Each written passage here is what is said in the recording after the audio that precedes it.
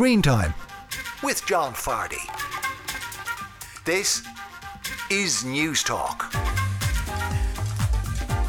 Hello and welcome to Screen Time. I'm John Fardy and this is News Talk's TV and movie show. This week on the show, Mark Ryle travels into the multiverse with Doctor Strange. We remember the great Orson Welles on his birthday.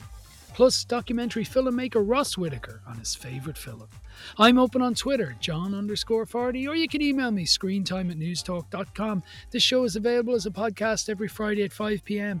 on newstalk.com or the Newstalk app powered by Go Loud. And it's on the radio every Saturday at 6 p.m. here on Newstalk, although if you're listening on the radio this week, it's coming to you at the later time of 9 p.m. Good weekend to you all. Hope you're doing well and life is treating you fine. A lot of people commiserating with me last week because I talked about my wife being away and how hard it was in the household. And a lot of people got in touch with my wife, friends of hers who'd heard the show actually. And, I'm thinking this might be a new way for me to communicate, send messages home through the medium of radio. Buy me more beer. So, and also a lot of people got in touch last week about Eamon Dunphy, who was on talking about his favourite movie, and it was One Flew Over the Cuckoo's Nest. People really admire Eamon Dunphy at this stage of his career, I have to say. He divided opinion a lot, and maybe he still does to a certain extent, but I think there's a huge amount of respect for him out there because he's a man who kind of stuck to his principles all his life. And when he changed his mind, he admitted it. And, he had to deal with being the nation's villain, basically, during Italia 90. And I think there's a lot of, as I say, respect for him out there. I imagine he's one of those type of people who, if he were to walk down Grafton Street, it would take him hours because people would just come up and talk to him endlessly. Anyway, let's do it all again this week. Now, in TV this week, I was watching this. So sorry, I didn't think properly about what I was doing, and it was a stupid thing to do, and I don't want you to feel awkward about it because it was all my fault. Charlie, hang on. I shouldn't have kissed you. But you just felt pressured to do it because I asked, and I know you probably don't want to talk to me ever again, but I at least had to say sorry. See if maybe there's a chance we can still be friends. Charlie. I don't want to lose you because I did something stupid. Charlie. I'm just so sorry I ran away last night. I was just freaking out because I was confused and surprised and, honestly, I'm having a proper full-on gay crisis. And it's not that I didn't want to, kiss you. I was just so confused. Now it's two young men, two actors, two characters as well. Charlie played by Joe Locke and also Nick played by Kit Connor. And that's from a Netflix show that I think came out about 3 weeks ago and I just didn't get around to it. But by God, I'm glad I did because it's called Heartstopper. It's about one young man in particular, Charlie, who's had a tough time in school. He was bullied mostly because he's gay. They kind of sorted out his bullying and he has a couple of really close pals and he has a boyfriend, but that's not really working out. And then in class one day, he's chosen to sit beside a boy called Joe, who seems like the stereotypical rugby playing teenager, but he's also a sweetheart. And they form a really interesting relationship that becomes, I don't want to give a spoiler, but romantic. You'll see that from the trailer itself. Now, this is billed as kind of a young adult piece, and I suppose it probably is, but it's absolutely delightful. It's sweet, it's heartwarming, it's serious at times because it's looking at homophobic bullying, toxic masculinity in schools. There's transgender issues in there as well. But I suppose at its heart, it's a lovely romantic story about two young people trying to work out a possible romantic relationship. And, I hope this doesn't sound heteronormative or something like that, but I think, all great love stories are just that. If you take a movie like Brokeback Mountain, you forget that it's a gay story at its heart. It's just two people negotiating a love affair, which is all any of us do. So this is just a beautifully told, possibly star-crossed love story. There's a gorgeous hue to it, H-U-E. There's no hues in it, as I know, but it looks beautiful, but there's a kind of jolly, slightly melancholy feel to it. As I say, it's occasionally serious, but it's really, really sweet. I watched it because I had to for something that's coming up, but then I couldn't stop watching it. It's absolutely delightful. My wife, who returned, watched it with me as well and absolutely loved it. And I think there wasn't a huge kerfuffle about it or anything. It's been there 3 weeks, but I noticed it's in the top 10 in the Irish one as of checking today, the top 10 shows on Netflix. And I think this is one of those that's going to be a slow burner, but word of mouth will spread it around. It's absolutely delightful. It's based on a web comic series, whatever that means, but it's a real delight, and it reminded me a lot of school in a good way, and the friendships we make and the loves we try and engineer. It's absolutely delightful. Heartstopper on Netflix, definitely worth your time. I can assure you of that. Now, quickly, I just want to tell you about a show that started on Sky Atlantic on Thursday night called The Staircase. Now, you may know that The Staircase is a documentary series which is still on Netflix, all about this writer in America called Michael Peterson, who was accused of killing his wife Kathleen in their home in North Carolina. She was found at the end of a staircase, a long staircase, hence the title Staircase, with a lot of blood. He obviously denied murder, but he was accused of it, and there was a whole trial. And there's a remarkable documentary still on Netflix from 2004 where a French film crew basically film his trial and what happens. He was an interesting character. He still is. He's still alive. And the French film crew get incredible access, and it's one of the best true crime docs I've ever seen, and we reviewed it a couple of years ago, even though it was made years before that. If you've seen it, you'll know exactly what I'm talking about. But they've made a fictionalized version of this now, starring Colin Firth as the aforementioned Michael Peterson and Toni Collette as his now dead wife, Kathleen Peterson. I've only watched one episode, but very good so far. I mean, it was probably an obvious remake. It was crying out to be a remake because when you watch The Staircase, you are of the feeling when you're watching it, fact is stranger than fiction. So it's no surprise that they've made this. I've only watched one episode, but it was thoroughly enjoyable so far. Colin Firth really inhabits Michael Peterson as a quirky, unusual, distraught, a lot of adjectives I could use. He does it really well. He's not being bombastic. He's being very gentle and mild, and occasionally erupts in anger. Great performance so far. As I say, I've only watched one episode, but I think I'm going to stick with it. It seems quite similar to the documentary in some ways. Now, I think there's going to be a lot more conjecture in this in terms of guilt and innocence, but time will tell. Funny story about The Staircase. I got an email I think it was on Monday of last week, about The Staircase and an offering of talent. And I really didn't read the email. I don't work on Mondays because I work on Saturdays, not to bore you with the logistics of my week, but I don't work most Mondays. And so sometimes if I get an email on a Monday, I literally half read it. I see what it's about and I file it in, not bothered or whatever. And I half read this and I saw Colin Firth and Toni Collette. And I thought, yeah, okay. So I wrote back to the people and I said, yes, put me down for that. It's awaiting approval. And it came back the next day, approved. And I thought, that's fairly quick. With these Hollywood bigwigs, you sometimes have to jump through a lot of hoops and it takes a long time. And I thought, that's great. And then the interview was all set up for this Monday, which I was going to work on specifically to talk to Toni Collette and Colin Firth. And just reread it on Friday.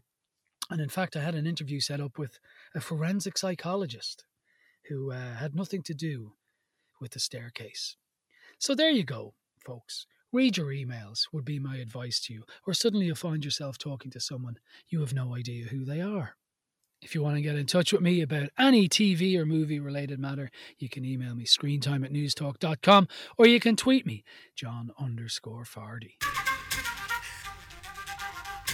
And now we turn to the week's new releases, and the big one of the week is Doctor Strange in the Multiverse of Madness. Our own Doctor Strange, complete with cinematic cape, is on the line. Mark Ryle, hello.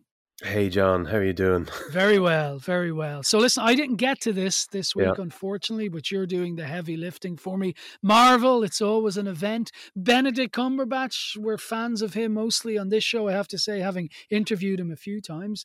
Mm, But I I've kind had of know, better weeks. yeah, I kind of know the answer. So maybe just situate this one for our listeners. Okay, so Benedict Cumberbatch is back in the second. I suppose he's the Marvel Paul Daniels, the second Doctor Strange movie. The first one was 2016, and this is the 28th movie in the Marvel Cinematic Universe. So And this is his second freestanding movie as Doctor Strange. He's been in other ones. exactly, yeah. Yeah. He's been in other stuff. Don't ask No, me. no, I just mean like, for instance, he was in the recent Spider-Man movie. He's Yeah, shown up in yeah, Avengers movies. yeah, Yeah. yeah. So he's a character that exists, if you'll pardon the pun, across the multiverse of Disney. He's earning his money. Yeah. So the story with this one is this teenager shows up from a parallel universe, and Doctor Strange has to protect her from Elizabeth Olsen's Scarlet Witch, who is now a baddie for some reason. I couldn't work out. The teenager called America Chavez, she's got the ability to travel from one universe to another parallel universe. And the Scarlet Witch wants to kill her and to steal her ability so that she can be with her children or something. That's about all I'm going to say about the plot, because partly because I could not care less, but mostly because the plot it's completely inconsequential. I've been asked not to spoil any plot details, but I honestly don't think I could, because this kind of arrives pre-spoiled like bad meat. You could hear the stench, or you could smell the stench as you entered the cinema, I'm sensing. Oh man, yeah, I could smell something. Oh, Yeah, go ahead. okay, so you're saying top of the line, this is poor. Yeah, I'm just going to come straight out and say it right off the bat. There's no art or craft involved in this whatsoever. It's nothing more than a technical achievement. Ideally, a movie should have character-driven plot and decent dialogue, and this has got none of those things. It's definitely the most blatant demonstration so far of how cynical these things are getting. And at the end of the day, Doctor Strange in the Multiverse of Madness, or Doctor Strange 2, or whatever you want to call it, it is pure product. It's an object that has been designed with the sole purpose of filling a gap on the Marvel calendar. And it's just content without any artistic reason for existing whatsoever. So you think they're just literally, we have time, we'll do another Marvel movie, it fits before the next Avengers movie kind of thing. Let's just toss one out. Marvel started making movies back in 2008, and at that time, around that time, there would be one a year, and it was, first of all, it was an event, and secondly, they were pretty good movies. Yeah. This is the fifth Marvel movie that we've had in 12 months, and that's not counting the Venom thing and the Morbius thing, and there are another two coming before November. I really wish I was this easily pleased, because first of all, I would be a lot happier, and secondly, I would be very well served.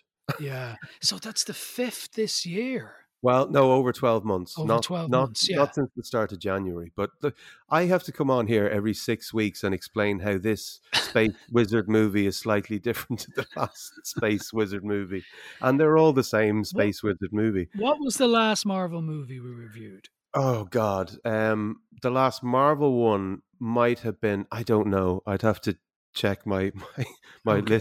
list of hate. But hang on, Spider-Man wasn't. Oh, Marvel. yeah. I think that's a weird one. That's Sony. It's not. No, It's yeah. I don't know. We're There's mixing up something our funny going on. franchise. Yeah. Yeah. That was a good one. But anyway, yeah. It No, was. I I'm mean, trying. I'm not saying they're not hit and miss, but this is just, it's just too much, you know. Go ahead. Well, I was just going to say, right, so I talked about Benedict Cumberbatch at the start. Like, he's a great actor. I think we both Yeah. agree on that. What's he doing here? Like, is it just the material is so weak even he can't say it, or is he not trying? He's wasting his time is what he's doing here. Okay. There's no story, okay? This is purely just moving pieces around. There's nothing to grasp onto in this, because characterization is completely non-existent, and all Benedict Cumberbatch is given to do is to spout ridiculously overcomplicated exposition explaining why he needs to get from point A to point B. Then he goes to point B and wiggles his fingers at a tennis ball and a stick that's going to be replaced by some computer generated ones and zeros. And then he does it all over again. The new character, who's played by a young actor called Xochitl Gomez, right? The jacket that she's wearing is actually more interesting than her character. I spent more time trying to make out what was on her jacket than I was listening to what she was saying or doing. Wow.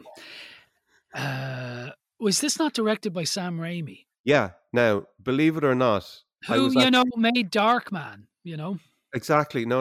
I was quite optimistic about this before I saw it. First of all, I didn't mind the first Doctor Strange movie, but I have a real soft spot for Sam Raimi. As do I. Yeah, exactly. I mean, he's an eccentric. He's a homegrown filmmaker, and he wears his pulp influences, if you like, very proudly. Yeah. He also made two of the best comic book movies ever with the first two Tobey Maguire Spider-Man movies. Absolutely, completely agree. I thought the second one in particular was brilliant. I think the second one, in my opinion, it's still the high watermark for these things. But so what happened here? Yeah, I quite honestly, apart from that traditional Bruce Campbell cameo, there's no sign of Sam Raimi's hand in this at all, apart from maybe 2 minutes of footage near the very end of the movie. But beyond that, it could really have been directed by literally anyone, and I have a funny feeling that it might have been directed by somebody else. I would question the level of Raimi's involvement, because we spoke about this before when we were looking at the Eternals. Was it a couple of weeks or a couple of months ago? I can't remember now. But how ridiculous it is to sign up a filmmaker like Chloe Zhao, and to give her something like this, and how you can't fight that Marvel formula, or you can't fight against the algorithm. But I really strongly believe that Marvel are just using directors like Zhao and Sam Raimi purely for their marketing material value, not for their value as filmmakers.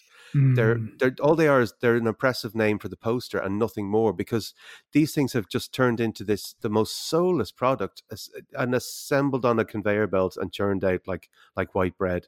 It is such a waste of money and time and talent. And I hope the money is extraordinary, because the talent and the time being squandered on these things is just staggering. Well, it's funny. I see the argument, because I've heard this expressed before from others as well, that when it comes to these Marvel movies with these directors who are going to give it an almost artistic sheen, what's really happened is the movie in essence has been, made by a committee almost, and then these people are brought in to kind of tinker at the edges. Now, not to trouble the News Talk defamation lawyers, this is all conjecture on our part, and we know none of this for a fact. I'm basing this on nothing apart from my opinion on what I've seen. I don't believe that it's possible to have this many different filmmakers all churning out the same generic product.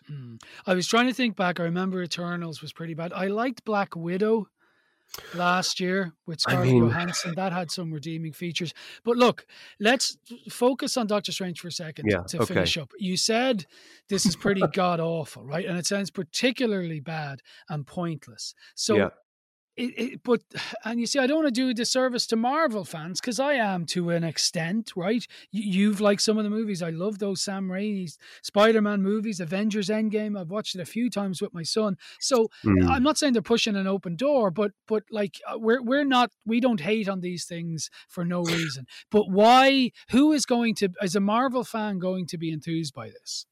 I don't know. What I should be doing if I'm doing this job properly is I should be approaching every single movie with an open mind, Yes.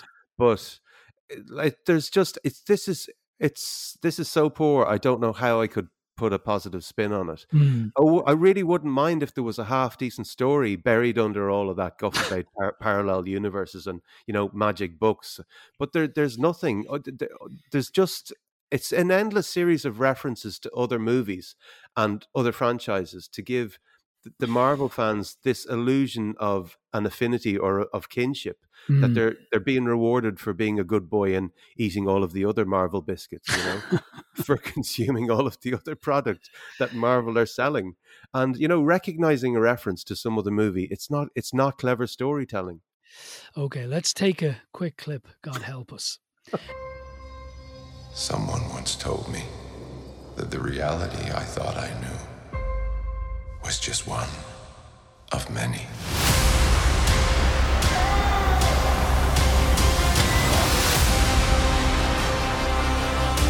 Be careful which path you travel down. Stronger than you have lost their way. You think there will be no consequences? We're in the end game now. I sacrificed everything. And it meant nothing. Oh, Strange. What have you done? I never meant for this to happen. You cannot control everything. You brought this on yourself. You break the rules and become a hero. I do it and I become the enemy. This doesn't seem fair. That's a clip of Doctor Strange in the Multiverse of Madness, which Mark has definitely not enjoyed. Okay, so I'm almost afraid to ask, what are you going to say stars-wise? Oh, I mean, I was considering giving this nothing because it's that bad, but I'll give it a 1 for the 2 minutes of recognizable Sam Raimi near the end. Wow. Okay, that is 1 star for Doctor Strange in the Multiverse of Madness. Now on general release. Folks, he's like Bob Dylan. He gives us his best stuff when he's angry. Thanks a lot, Mark. Thanks, John. Mark Royal there giving us his distinctive review of the new Doctor Strange movie. And my thanks as always to him. Up next, happy birthday, Orson Welles. Now you're welcome back to Screen Time, News Talks TV and Movie Show. If you're listening on the radio, we're coming to you at the later time of 9 p.m. this week. Now, all week long, I kept seeing things about Orson Welles, which I was happy to read because I'm a massive Orson Welles fan, as I know a lot of people are, but I also imagine there's a lot of people listening who don't know a huge amount about him. It was actually his birthday this week. He was born, well, he's long since passed, obviously. He died in 1985, but he was born on May the 6th, which was Friday of this week, 1915. As I said, I was reading lots about him, so I thought I might bring you a little schooler on the life and times of Orson Welles. And a number of years ago, I put together a whole series of audio pieces about some of the great actors and directors of all time. So without further ado, why not surrender yourself to the magic of Orson Welles for the next 10 minutes?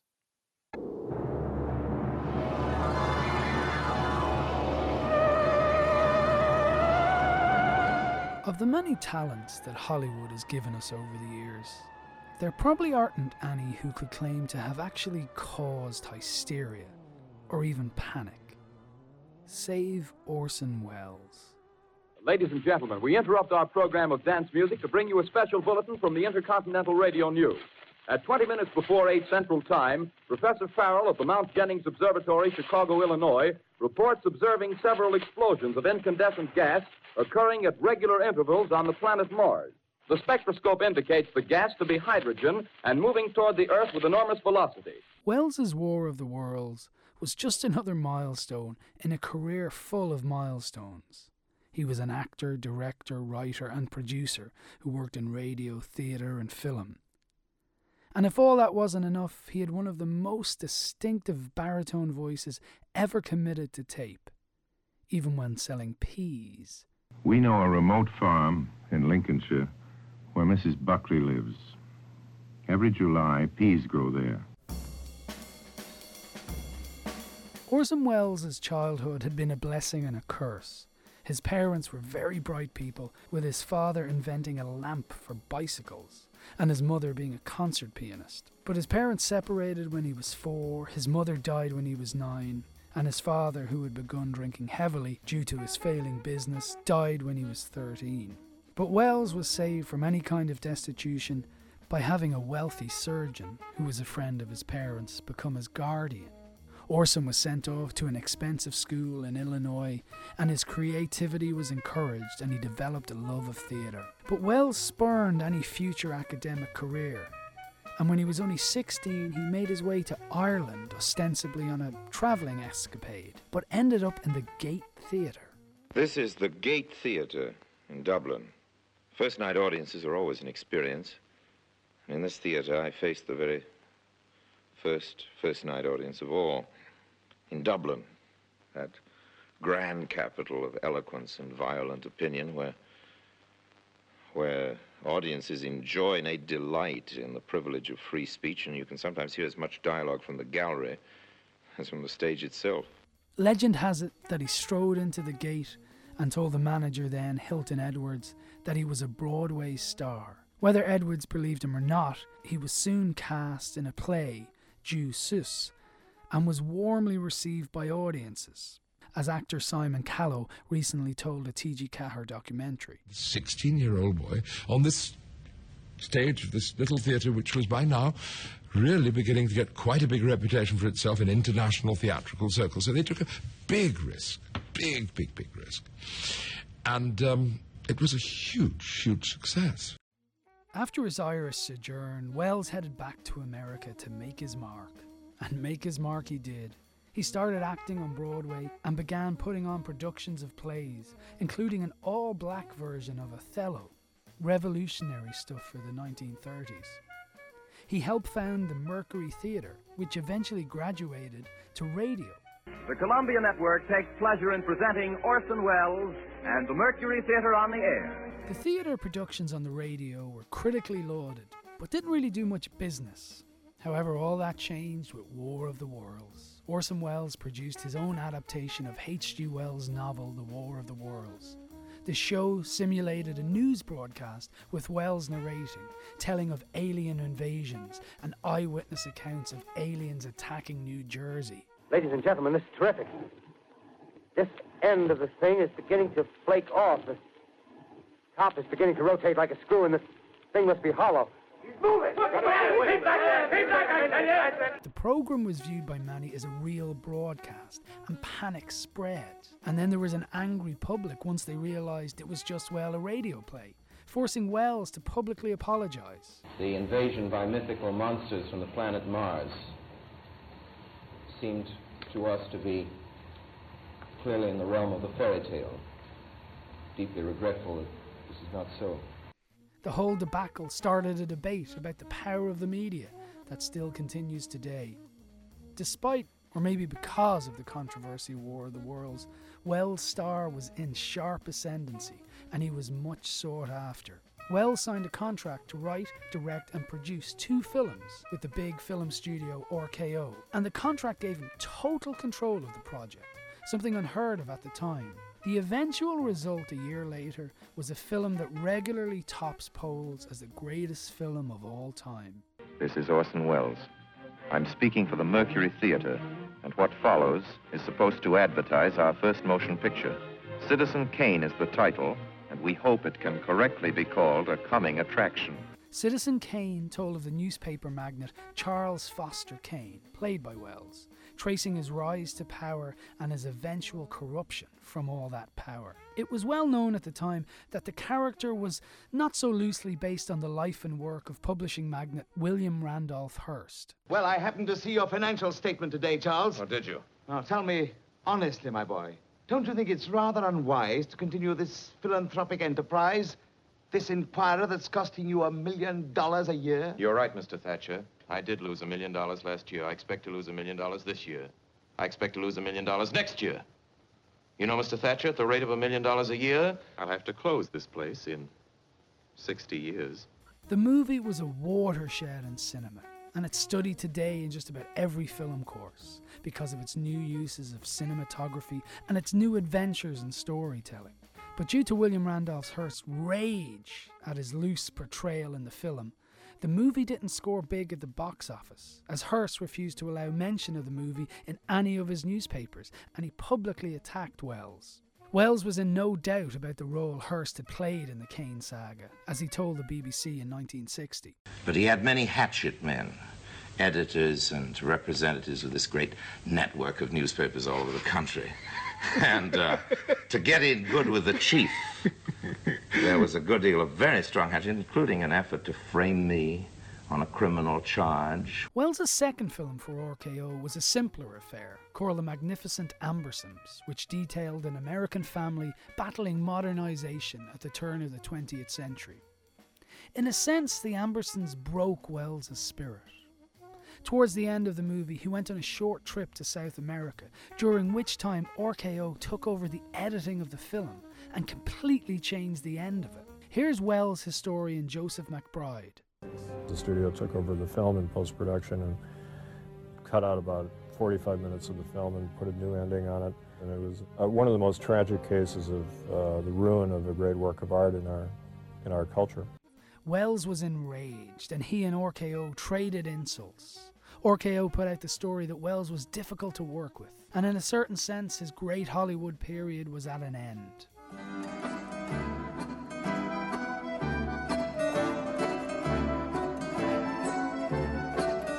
In the late 40s, tired of Hollywood, and now having been divorced from another screen legend, Rita Hayworth, Wells made his way to Europe. He continued to direct movies, and he would show up as an actor in other movies, giving stunning performances like as Harry Lime in Carol Reed's The Third Man, one of the great British movies of all time. And he reminded people just how commanding he could be when he delivered scenes like this. Well, what the fella said. In Italy, for 30 years under the Borgias, they had warfare, terror, murder, and bloodshed, but they produced Michelangelo, Leonardo da Vinci, and the Renaissance. In Switzerland, they had brotherly love. They had 500 years of democracy and peace, and what did that produce? The cuckoo clock. So long, Holly. Wells returned to Hollywood in 1950 to act in A Touch of Evil, but was eventually hired as the director of the movie at the insistence of his co-star Charlton Heston, and Wells played the police captain in a border town opposite Marlene Dietrich. Well, when this case is over, I must come around some night, sample some of your chili. Better be careful. Maybe too hot for you. But it seemed that history would repeat itself when the studio re-edited Touch of Evil and completely changed Wells's version. Throughout the 60s and the 70s, Wells stayed busy by acting and directing, but he never really found the success of Citizen Kane again. Rightly or wrongly, Hollywood had deemed him too much trouble. He continued to work though, and he continued to eat, weighing nearly 400 pounds at one point. One of his more unusual projects in the 70s was becoming the spokesperson for Masson Wines, giving the world this great advertising slogan. What Paul Masson himself said nearly a century ago is still true today. We will sell no wine before it's time. In the last years of his life, Wells's reputation was reappraised by Hollywood, and his part in the Hollywood story couldn't be denied, and he received lots of Lifetime Achievement Awards. Tonight the Academy is honored to give him an Oscar all his own. In a way, Wells's career was almost like that of a Benjamin Button type character. All the truly great stuff happened early. But Wells didn't seem particularly bitter about any of it. And he realised that being a maverick meant you were also going to be somewhat of an outsider. The end of that story is that it was the end of the film. We were never allowed to finish it. There are more things in heaven and earth, Horatio, than are dreamed of in our philosophy. In time, when your young days are over, there'll be someone sharing their time with you.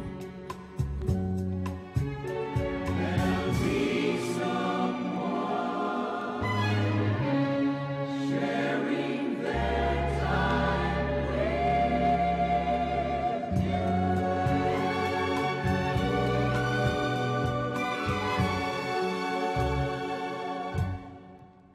The distinctive singing tones of Orson Welles there, singing the song I Know What It Is to Be Young, a year before he died, actually.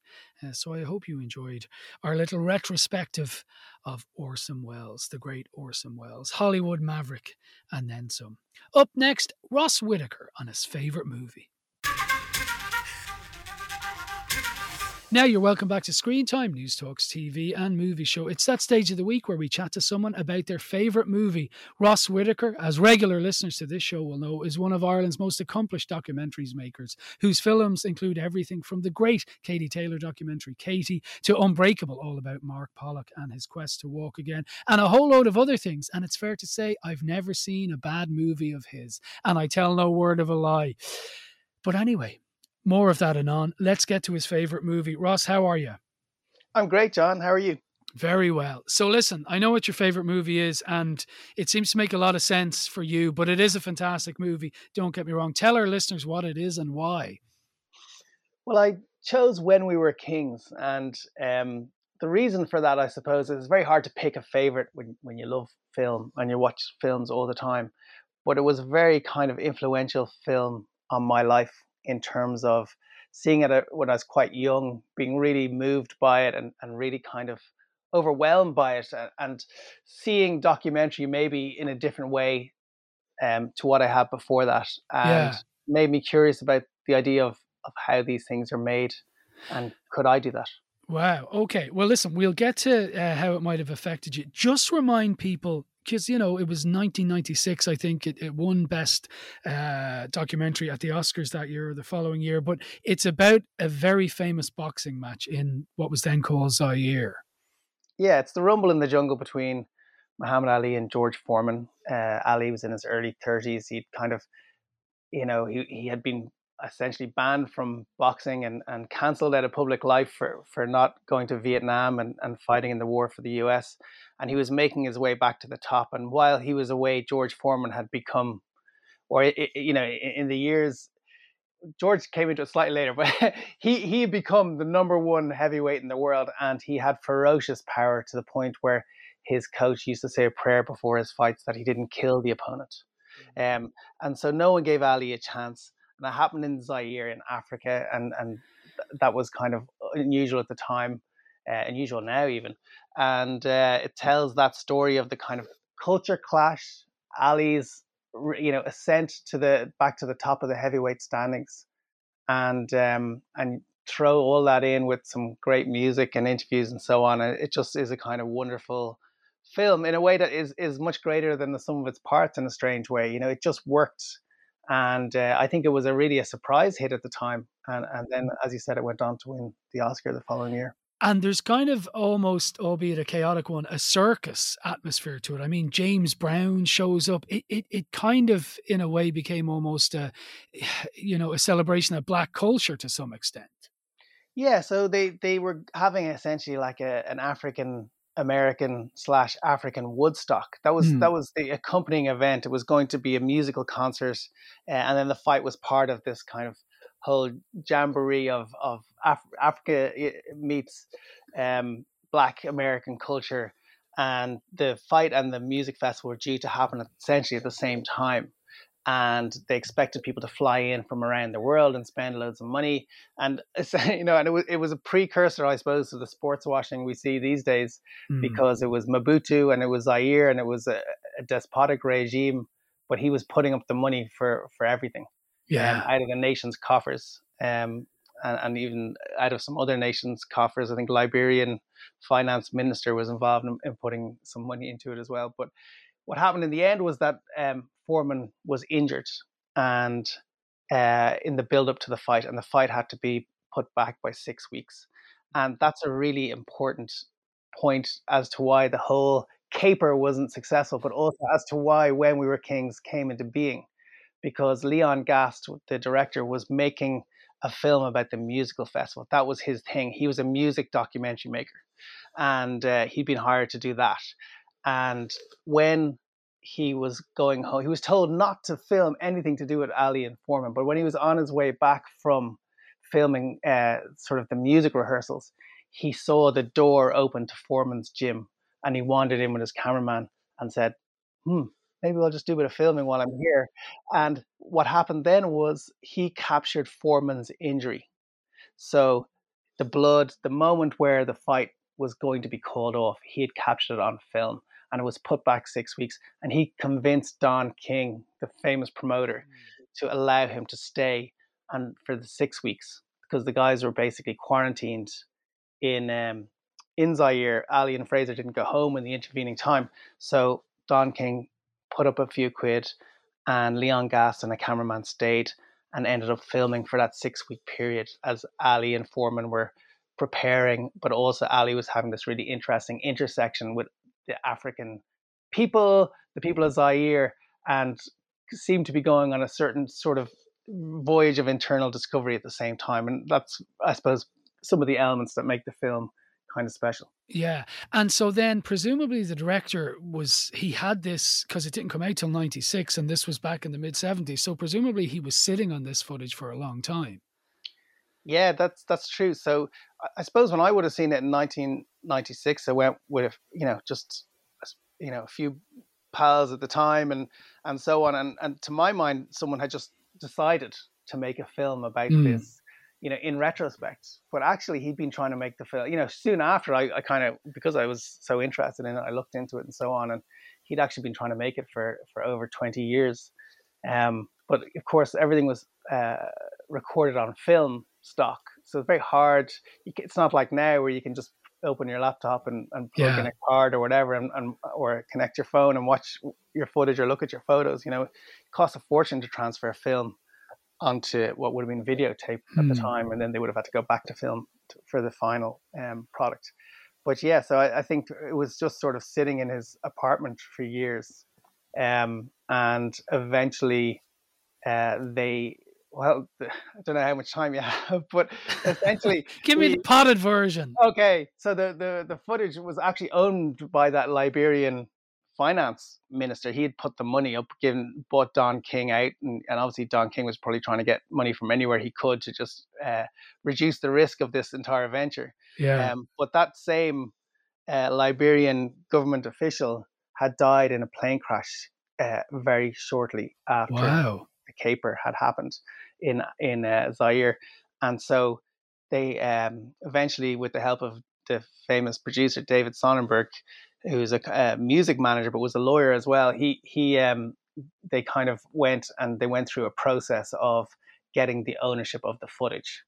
And once he owned that, then it sort of started becoming obvious that there was a potential there to make a film, and he started making the music film. And then when they were editing that music film, they were seeing all this footage of Ali and, realizing that was him in his prime, because they're looking at it from 20 or 15 or 20 years later and thinking, oh my God, this is really, really special stuff that we have and we have to do something with it. So then the focus changed to making a documentary about the Ali Foreman fight. And so when you look back now, I mean, you've intimated that it was, but this was kind of instrumental in what you ended up doing in your own life. Yeah, absolutely. I mean, that and a few other documentaries over the intervening 5 or 6 years, one of which would have been The Revolution Will Not Be Televised, about, Hugo Chavez in Venezuela, made by Kim Bartley, brilliant Irish filmmaker.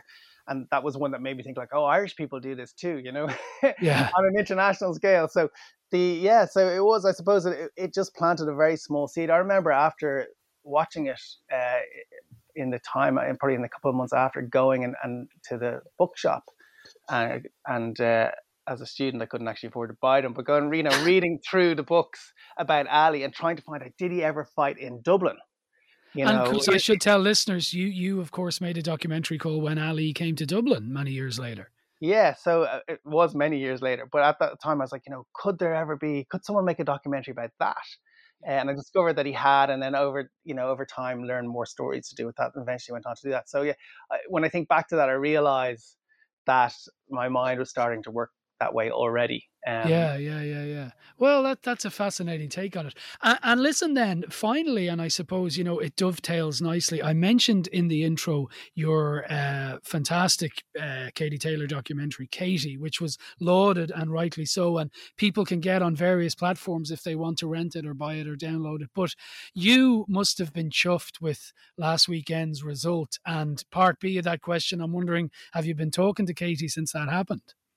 Yeah, I mean, it's amazing. Like, she's such a brilliant person. Like, you never meet anyone like her. And so anytime she does anything that is a success, you think she just deserves it so much, because she's just such a decent person and special person, and just cares so much about what she does and works so hard. So yeah, absolutely chuff her. And I did text her, and she's still over in the States. I think they're taking a kind of prolonged holiday with her family, and presumably she'll come home with us for a while then afterwards. But she's absolutely chuffed.